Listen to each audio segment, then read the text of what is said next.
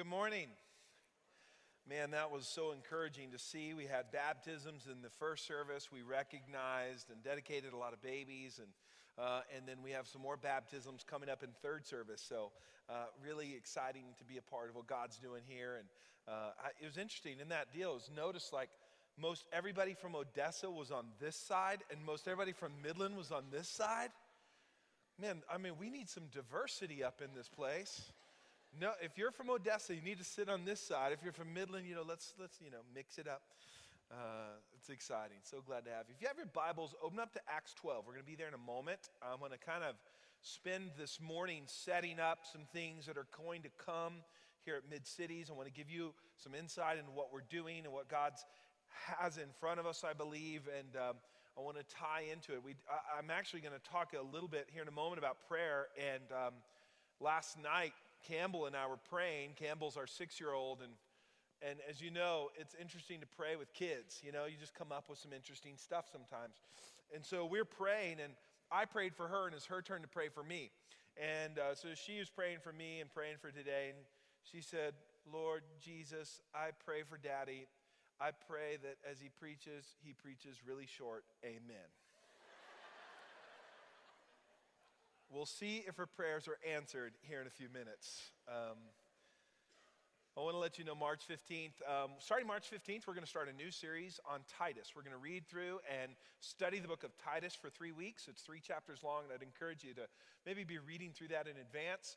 Over the next few weeks, begin to read through the book of Titus, familiarize yourself with it. We're going to dive into it as God's letter to a leader, a pastor who navigates things like arguments within the church. What should old men be doing, young men be doing, old women be doing, young women be doing within the context of the church? And what is a leadership in the church supposed to look like and model? And so we're going to be talking about that over those weeks, and I hope you'll join us for that. Easter is April 5th. Everyone say April 5th.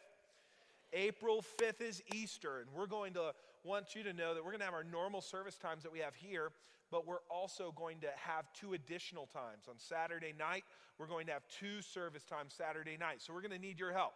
We're going to need many people to help serve on Saturday night. Maybe consider attending one of those services and serving in one of those services. And then you can sleep in on Sunday, guilt-free. And some of you others, you may need to adjust your schedule. We just want to create as many opportunities as possible for those to hear the message that we're sharing, the good news of the gospel. We're starting a new series called Good News, and we're going to talk about how Jesus came to proclaim it, the disciples were sent out to spread it, and the impact of the good news not only has an eternal impact, but it impacts us on this earth. How many of you are surrounded by bad news most all day? Isn't that true? Turn on the TV, listen to the radio, there's bad news everywhere. And Jesus came to bring life. He came to bring good news. So we're going to be presenting the gospel, the good news. It's going to be a perfect time to bring someone. And I'd encourage you to begin praying about, and we're going to talk about prayer in the context of bringing someone in a minute, but pray about bringing a family or friends co-workers who don't know God or far from God or aren't connected to a church. Beginning Easter, for that series, the next 3 weeks, we're going to be presenting the good news. It's a perfect time to bring someone. Throughout the Bible, people are being brought to Jesus. As a matter of fact, in Luke chapter 5, remember the paralyzed man? He's paralyzed, and his friends gather him up, put him on a mat, and came and cut a hole in the roof and drop him right in front of Jesus. They bring him to Jesus. And Jesus, what does Jesus do? He first of all forgives his sins. Yeah, they think he's just going to heal him. Jesus forgives his sins. He gives him eternity first. And then he heals his body. His life on earth absolutely changed when what? His friends brought him to Jesus. Right? The same is true when we bring our friends. Now, what about in John chapter 1? Oh, Philip finds his friend Nathanael and says, man, you got to come meet this guy Jesus. He's the Messiah. He's the promised one. And Nathanael's like, what goods come from Nazareth? He says, no. You need just come and see for yourself. And when Jesus and he meet for the first time, Jesus speaks to him, speaks into his life, and he is radically changed, radically transformed, and his eternity is changed, and his life on earth is changed. That's what happens when we bring people to Jesus. And I want you to be praying about who you're going to bring. A few months ago, during our Big Give campaign, we kind of all made commitments, and on that commitment card, we wrote down 2 or 3 names of people we're praying for, believing that God wants to reach, that as we reach our community with the gospel, here in our community, and we put those names. And as a reminder, we've taken those 600, 700 names that we accumulated. We've put the first name, not the first and last, just the first name on a poster board. We have it printed up. We're going to be putting it on the wall in between the buildings. For every time you see it and you walk by that, you're going to be reminded, this person that I'm praying for. I'm praying for a couple people myself, praying for Tony, praying for Brittany. These are people I'm believing God for. Who are you believing God for? And when you that are far from God or don't know God, and when you walk by that, it's going to remind you of them. So I'd encourage you that maybe it's one of those people that you wrote down that you need to invite to Easter or during that series. And the reality of it is, do we really need 5 services at Easter? We could probably honestly cram everybody in 3, but I'm believing by faith that at Easter and even beyond, God, as we take this seriously, God is going to, and we bring our friends to Jesus, God is going to do something amazing. So in that light, I want to talk a little bit about prayer, because what I want to challenge us to do today is begin to really pray for those individuals that are far from God or don't know God, or that are in a place where maybe they've known God at one time, now they're isolated and they're not connected to church, and you're praying for them. Does prayer really matter? Where is prayer in Scripture regarding some of that? And I was reading through Acts 12, and something just gripped me about it, and I want to communicate that with you this morning in our little time that we have together. Let me set it up. It's an amazing story what's happened. Actually, the church has been really growing in Acts. The context of Acts is the growth of the church and what's happening in the church. And Jesus had just ascended into heaven. Peter, who never quite knew exactly what to say and when to say it, he kind of always got it wrong. Can you relate to that? He knew exactly what to say when the Holy Spirit came on him at Pentecost. He gets up, 3,000 people come to that church immediately. I mean, we're talking the first mega church right out of the bat. I mean, 3,000 people. They had been following Jesus for 3.5 years. Now they're trying to take these 3,000 and spend time with them. Here's what Jesus taught us, and they're getting them. We see Saul, who has persecuted them, is converted, and there's excitement about that. We see there's a revival. There's not just among the Jews, but among the Gentiles. The gospel is Peter and Cornelius have these visions of Jesus, and man, the gospel, and Jesus came, it's not just for the Jews, it's for everybody. It's for the Greeks and the Romans and everyone else. And man, things are happening. And then in chapter 7, we see Stephen. Something changes in the story. Stephen, one of their brothers, a deacon in the church, Stephen is killed. He's martyred. He's stoned. And man, it gets serious. Herod Agrippa was beginning to persecute the church. Agrippa, let me give you some background. Agrippa was the Herod at the time, Herod Agrippa, and when you're reading your Bible, there's 3 Herods. There's Herod the Great, the architect and builder of Jerusalem. He was the guy when Jesus was born, tried to kill all the babies. That's Herod the Great, really great dude. Second one, we have Herod Antipas.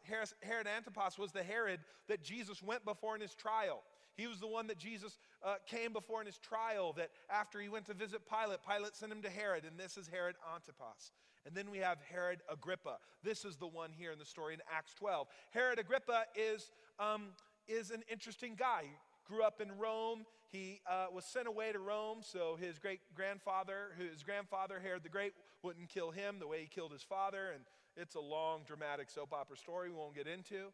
But he becomes friends with all the future emperors. Caligula, we see friends with Claudius, and he grows up and is well connected, and as a result, he gets to be in charge as king over all of this Galilee region at the time of Acts 12. And he wants to stay in good with the Pharisees and the Jews because those are his people, and he needs to keep them happy. He needs to keep them appeased. And according to the Jewish historian Josephus, he was about trying to please the Pharisees and trying to please the Jewish leaders at the time. And that's where we pick up the story in Acts chapter 12, verse 1. About this time, Herod the king laid violent hands on some who belonged to the church. He killed James, the brother of John, with the sword. Now stop for a moment. There's a couple different James mentioned here. So this is James, the brother of John, the apostle of Jesus. When Jesus would go places, and he just had a smaller group, it'd be Peter, James, and John. It's that James. He dies pretty early here in the story and at the hands of Herod. He killed James, the brother of John, with the sword. And when he saw that it pleased the Jews, he proceeded to arrest Peter as well. This was during the days of unleavened bread, and when he had seized him, he put him in prison, delivering him over to four squads of soldiers to guard him, intending after the Passover to bring him out to the people. So Peter was kept in prison, but earnest prayer for him was made to God by the church. Remember that. Verse 6. Now, when Herod was about to bring him out on that very night, Peter was sleeping between two soldiers bound with two chains and sentries. Before the door was guarding the prison. And behold, an angel of the Lord stood next to him, and a light shone in his cell. And he struck Peter on the side and woke him up and said, "Get up quickly, get ready for school." Hold on. That's your teenagers. Hold on. And the chains fell off his hands. Verse 8. And the angel said to him, "Dress yourself, put on your sandals." And he did so. And he said to him, "Wrap your cloak around you and follow me." And he went out and followed him. And he did not know what was being done by the angel was real, but thought he was seeing a vision. And when they had passed the first and second guard, they came to an iron gate leading into the city. It opened for them of its own accord, and they went out and went along the street. Immediately the angel left him. When Peter came to himself, he said, "Now I am sure that the Lord has sent his angel and rescued me from the hand of Herod and from all that the Jewish people were expecting." When he realized this, he went on to the house of Mary, the mother of John, whose other name was Mark. Now pause for a moment, just in this story. So he goes to Mary's house. There's multiple Marys in the Bible, so he defines Mary. Luke, the writer of this book, Acts, he defines Mary. Mary is not some of the Marys you might think. It's Mary, a woman named Mary, who's the mother of John Mark. This is not John the Apostle. This is John Mark, normally referred to as Mark. The Gospel of Mark is written by Mark. He also traveled with Paul and Barnabas in Acts. So this is Mary's house, the mother of John Mark, verse 12. The mother of John Mark, where many were together, and they were gathered, and they were praying. Here they are. They're gathered up at her house, and they're praying. And when he knocked on the door of the gateway, a servant girl named Rhoda came to answer. Now I love this. This is a wonderful story. Recognizing Peter's voice in her joy, she did not open the gate, but ran in and reported that Peter was standing at the gate. Isn't that great? I mean, he's just escaped from prison, passing all these guards. Rhoda's like, "It's Peter." He's like, "Yes, it's me." And she runs off and leaves him at the gate. That's awesome. Matter of fact, it reminded first service, I didn't plan to tell the story, but first it reminded me of a moment in college because and I've said this story before, but it is worth repeating. I was parked along 19th Street in Lubbock going to school, and I came back and I noticed that my car was still running, and yet it was locked. I mean, the door was absolutely locked. I could not get in it, and at the time it was raining. And so I'm standing there on 19th Street with a car that I don't have a cell phone, that is raining, it's locked, and there my fiance Kayla drives by in a red Mustang, sees me on the side of the road and just kind of waves and drives right by and goes to class. Can you believe that? She pulled a Rhoda. Not really a point to the story, just fun, interesting fact. You can talk to her after the service if you'd like. Still bitter a little bit. Standing at the gate, verse 15, they said to her, "You are out of your mind." But she kept insisting that it was so, and they kept saying, "It is an angel." But Peter continued knocking, and when they opened, they saw him and were amazed. But motioning to them with his hand to be silent, he described to them how the Lord had brought him out of prison. Now he said, "Tell these things to James and the brothers." Then he departed and went to another place. Now this is an amazing story. The context of Acts and the context of this story is what's happening in the church. What is the church doing? Where's the church at? What activities is it doing? That's the primary kind of purpose of all of this. And this story is a powerful and poignant reminder that God really answers prayers and uses the prayers of his church to advance his purposes in his kingdom. Peter was imprisoned. He was one day away from going to trial, and they had to wait for the feast to be concluded before they would kill him the way they did James. James had just died through difficulty. I mean, these guys were close to James. He had just died. And yet verse 5 says, earnest prayer for Peter was being made to God by the church. Again, it mentions in verse 12, they were gathered at Mary's house. There they were together, gathered in unity, praying and seeing God, that God would act on their behalf. Now listen, there's three things I notice about this. If you're taking notes, just jot them down real quickly. Number one, they prayed through difficulty. They prayed through difficulty. James had just died. They had known James, walked with James. They were familiar with him. They were mourning his loss. He had just passed away. And man, I don't know what that was like. I don't know if they had prayed for James the way they had prayed for Peter, and yet James died and Peter didn't. I'm not sure about all that. Here's what I do know. Man, it's tough sometimes in difficulty when things happen. Normally, people either run away from God or they run to God. They run to the bottle, they run to the substance, they run to busyness, they run to suppress their emotions, suppress their feelings, all those things. They run to one of those things. Or you run to Jesus, you run to God in prayer. And these guys, in the middle of difficulty, when it got tough and the circumstances got tough and their James is dead, they run to prayer. 2 times in this passage, they're meeting together to pray. They didn't just pray through difficulty. Number 2, they prayed regularly. They prayed regularly. They're gathering. We mentioned twice in this one chapter, they're gathering to pray. They're gathering at a house. We see in Acts chapter 2, they're gathering at the temple. Once the Pharisees started persecuting them, they kind of stopped going to the temple. You know, it's kind of, if you go there and they try to arrest you, you might try to pray somewhere else, right? And so that's what they did. They start going to houses and praying in houses and praying with other people. And they prayed regularly. It wasn't just, well, times are tough and James is arrested and Peter's arrested. It's time to get serious about God now. No. This was a part of their life. They were in prayer regularly as you read through the book of Acts. Thirdly, they didn't just pray through difficulty or pray regularly. Thirdly, they prayed together. Everyone say together. They prayed together, man. They joined together and pray. It wasn't just one person alone in a closet. They gathered together and were praying and believing God that God was going to do something and set Peter free. It says their prayers were earnest. When's the last time you and I prayed an earnest prayer? Think about it for a moment. Because I do a lot of praying with my kids. Like we pray at night. And I'm a pastor, by the way.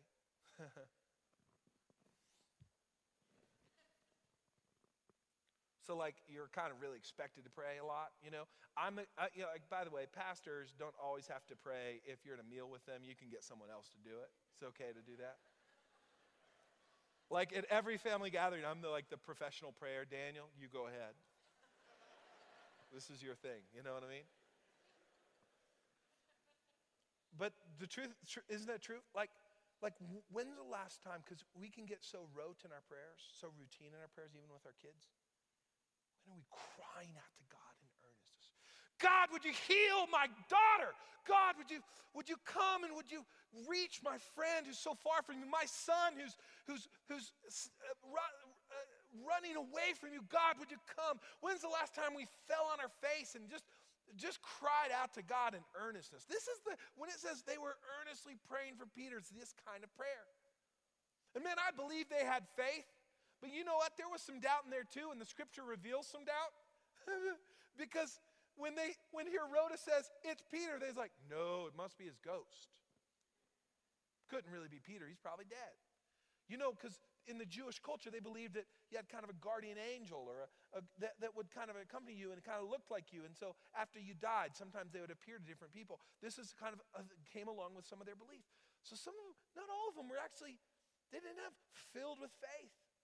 Sometimes you just got a little faith. You're not filled with faith. You just got a little faith, and you have a whole bunch of need, and you just cry out to God. That's where they found themselves. And then the prayers that they prayed together with other people in earnestness. Prayers can listen, church. As you read through Scripture, you'll discover prayer sets captives free. Prayer opens cell doors. Prayer breaks off chains. Prayer releases God's angels. Prayer allows us to participate in what God is doing today. Prayer is so powerful and effective when we join together to see his purposes and his plan move forward. Would Peter have been freed without them praying? It's an interesting question. I don't know.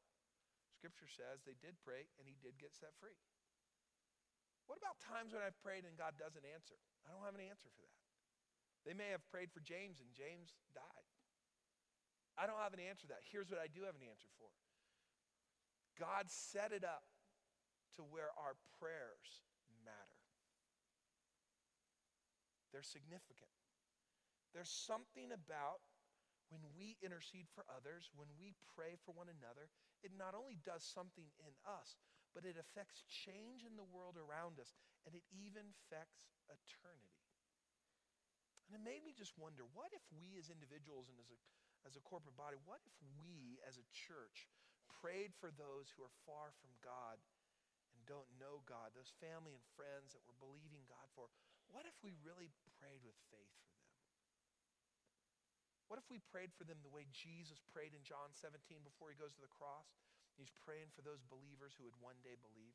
What if we stopped believing and praying that God would change their behavior? And what if we asked God to change their heart instead? What if we really engaged God and said, God, I'm not even just praying that they come to church. I'm praying that you radically transform their life, that you make their heart your home. God, I'm asking you, I'm praying like Jesus in John 17, that they're going to be believers one day. Just like Jesus was praying for those who were not believers at the moment, but would be, we're praying for them as if they're coming into the family of God. What would that look like? What would it look like on Easter or during that whole series of Good News or any Sunday where I believe someone comes in and a Rhoda busts into our service and our prayer moment and says, hey, somebody's here, they're here, our prayers are answered. Somebody's been set free. The captives have been set free. Those that have been isolated are now rejoined with us in unity. Those that have been bought into the lies and self, man, they are free. What if we prayed regularly? What if we prayed daily? And here's my challenge to you and me as we close today. Here's my challenge. Let's pray through difficulty. Let's pray specifically for those that are lost or far from God, that we're reaching out with the gospel. Let's pray through difficulty, because here's what I know. As soon as you leave here and go, I'm going to reach out to my friends. I'm going to bring them to Easter. I'm going to connect with them. I'm going to share the gospel with them. As soon as you decide to start praying for them, you're going to get busy. As soon as you decide it, you're so excited, and your wife's going to say something that rubs you the wrong way. Y'all are going to get an argument on the way home from church, because that's where they happen, or a marriage conference, one of the two. And you're gonna get frustrated, and the enemy's gonna, and the little seed that God planted, the seed of I'm gonna pray for them, I'm gonna stand with them, is gonna go away through difficulty. Maybe you're going through difficulty. You've gone through a loss recently, and I don't know what I can do. Let me just tell you, through difficulty, you begin to pray. Get your eyes off of yourself and onto others, and healing will come. Through difficulty, we're gonna pray. Secondly, we're going to pray regularly. What if we decided for the next month daily, we're going to pray for those that we know are far from God and don't know God? What if we said for the next month, we're going to pray for them. We're believing God's going to reach them, and we're going to, by name, we're not just going to invite them, we're going to bring them. They're coming to meet Jesus. Hog-tied in our pickup truck, come on. No, don't hog-tie anybody. I'm just kidding. Take that off the internet. They're coming. We're going to bring them. Oh, we just want them to meet Jesus so bad. Let's pray together. What if you identified somebody, maybe it's in your family, maybe it's in your friend group, maybe it's somebody here at church you don't know. Maybe that'd be better for you, because your wife, you'll kind of go like, yeah, okay, cool. But maybe you just need to identify a friend and go, hey, let's get together every week for the next month, maybe even on the phone, and let's pray together. I'm going to pray for my guys. Gals, you're going to pray for them. We're going to pray for Brittany. We're going to pray for Tony. We're going to pray for whoever it is. We're going to pray for these guys. And what if we did that together, and it didn't just bring unity and purpose and pound heaven for these people, but it also brought unity and community amongst us? What if we did it? Here's what I want to close.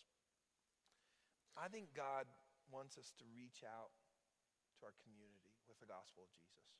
I think it's going to take a lot of different ways. I think number one, it's going to be all of us knowing the gospel, understanding the gospel, able to communicate the gospel in any setting.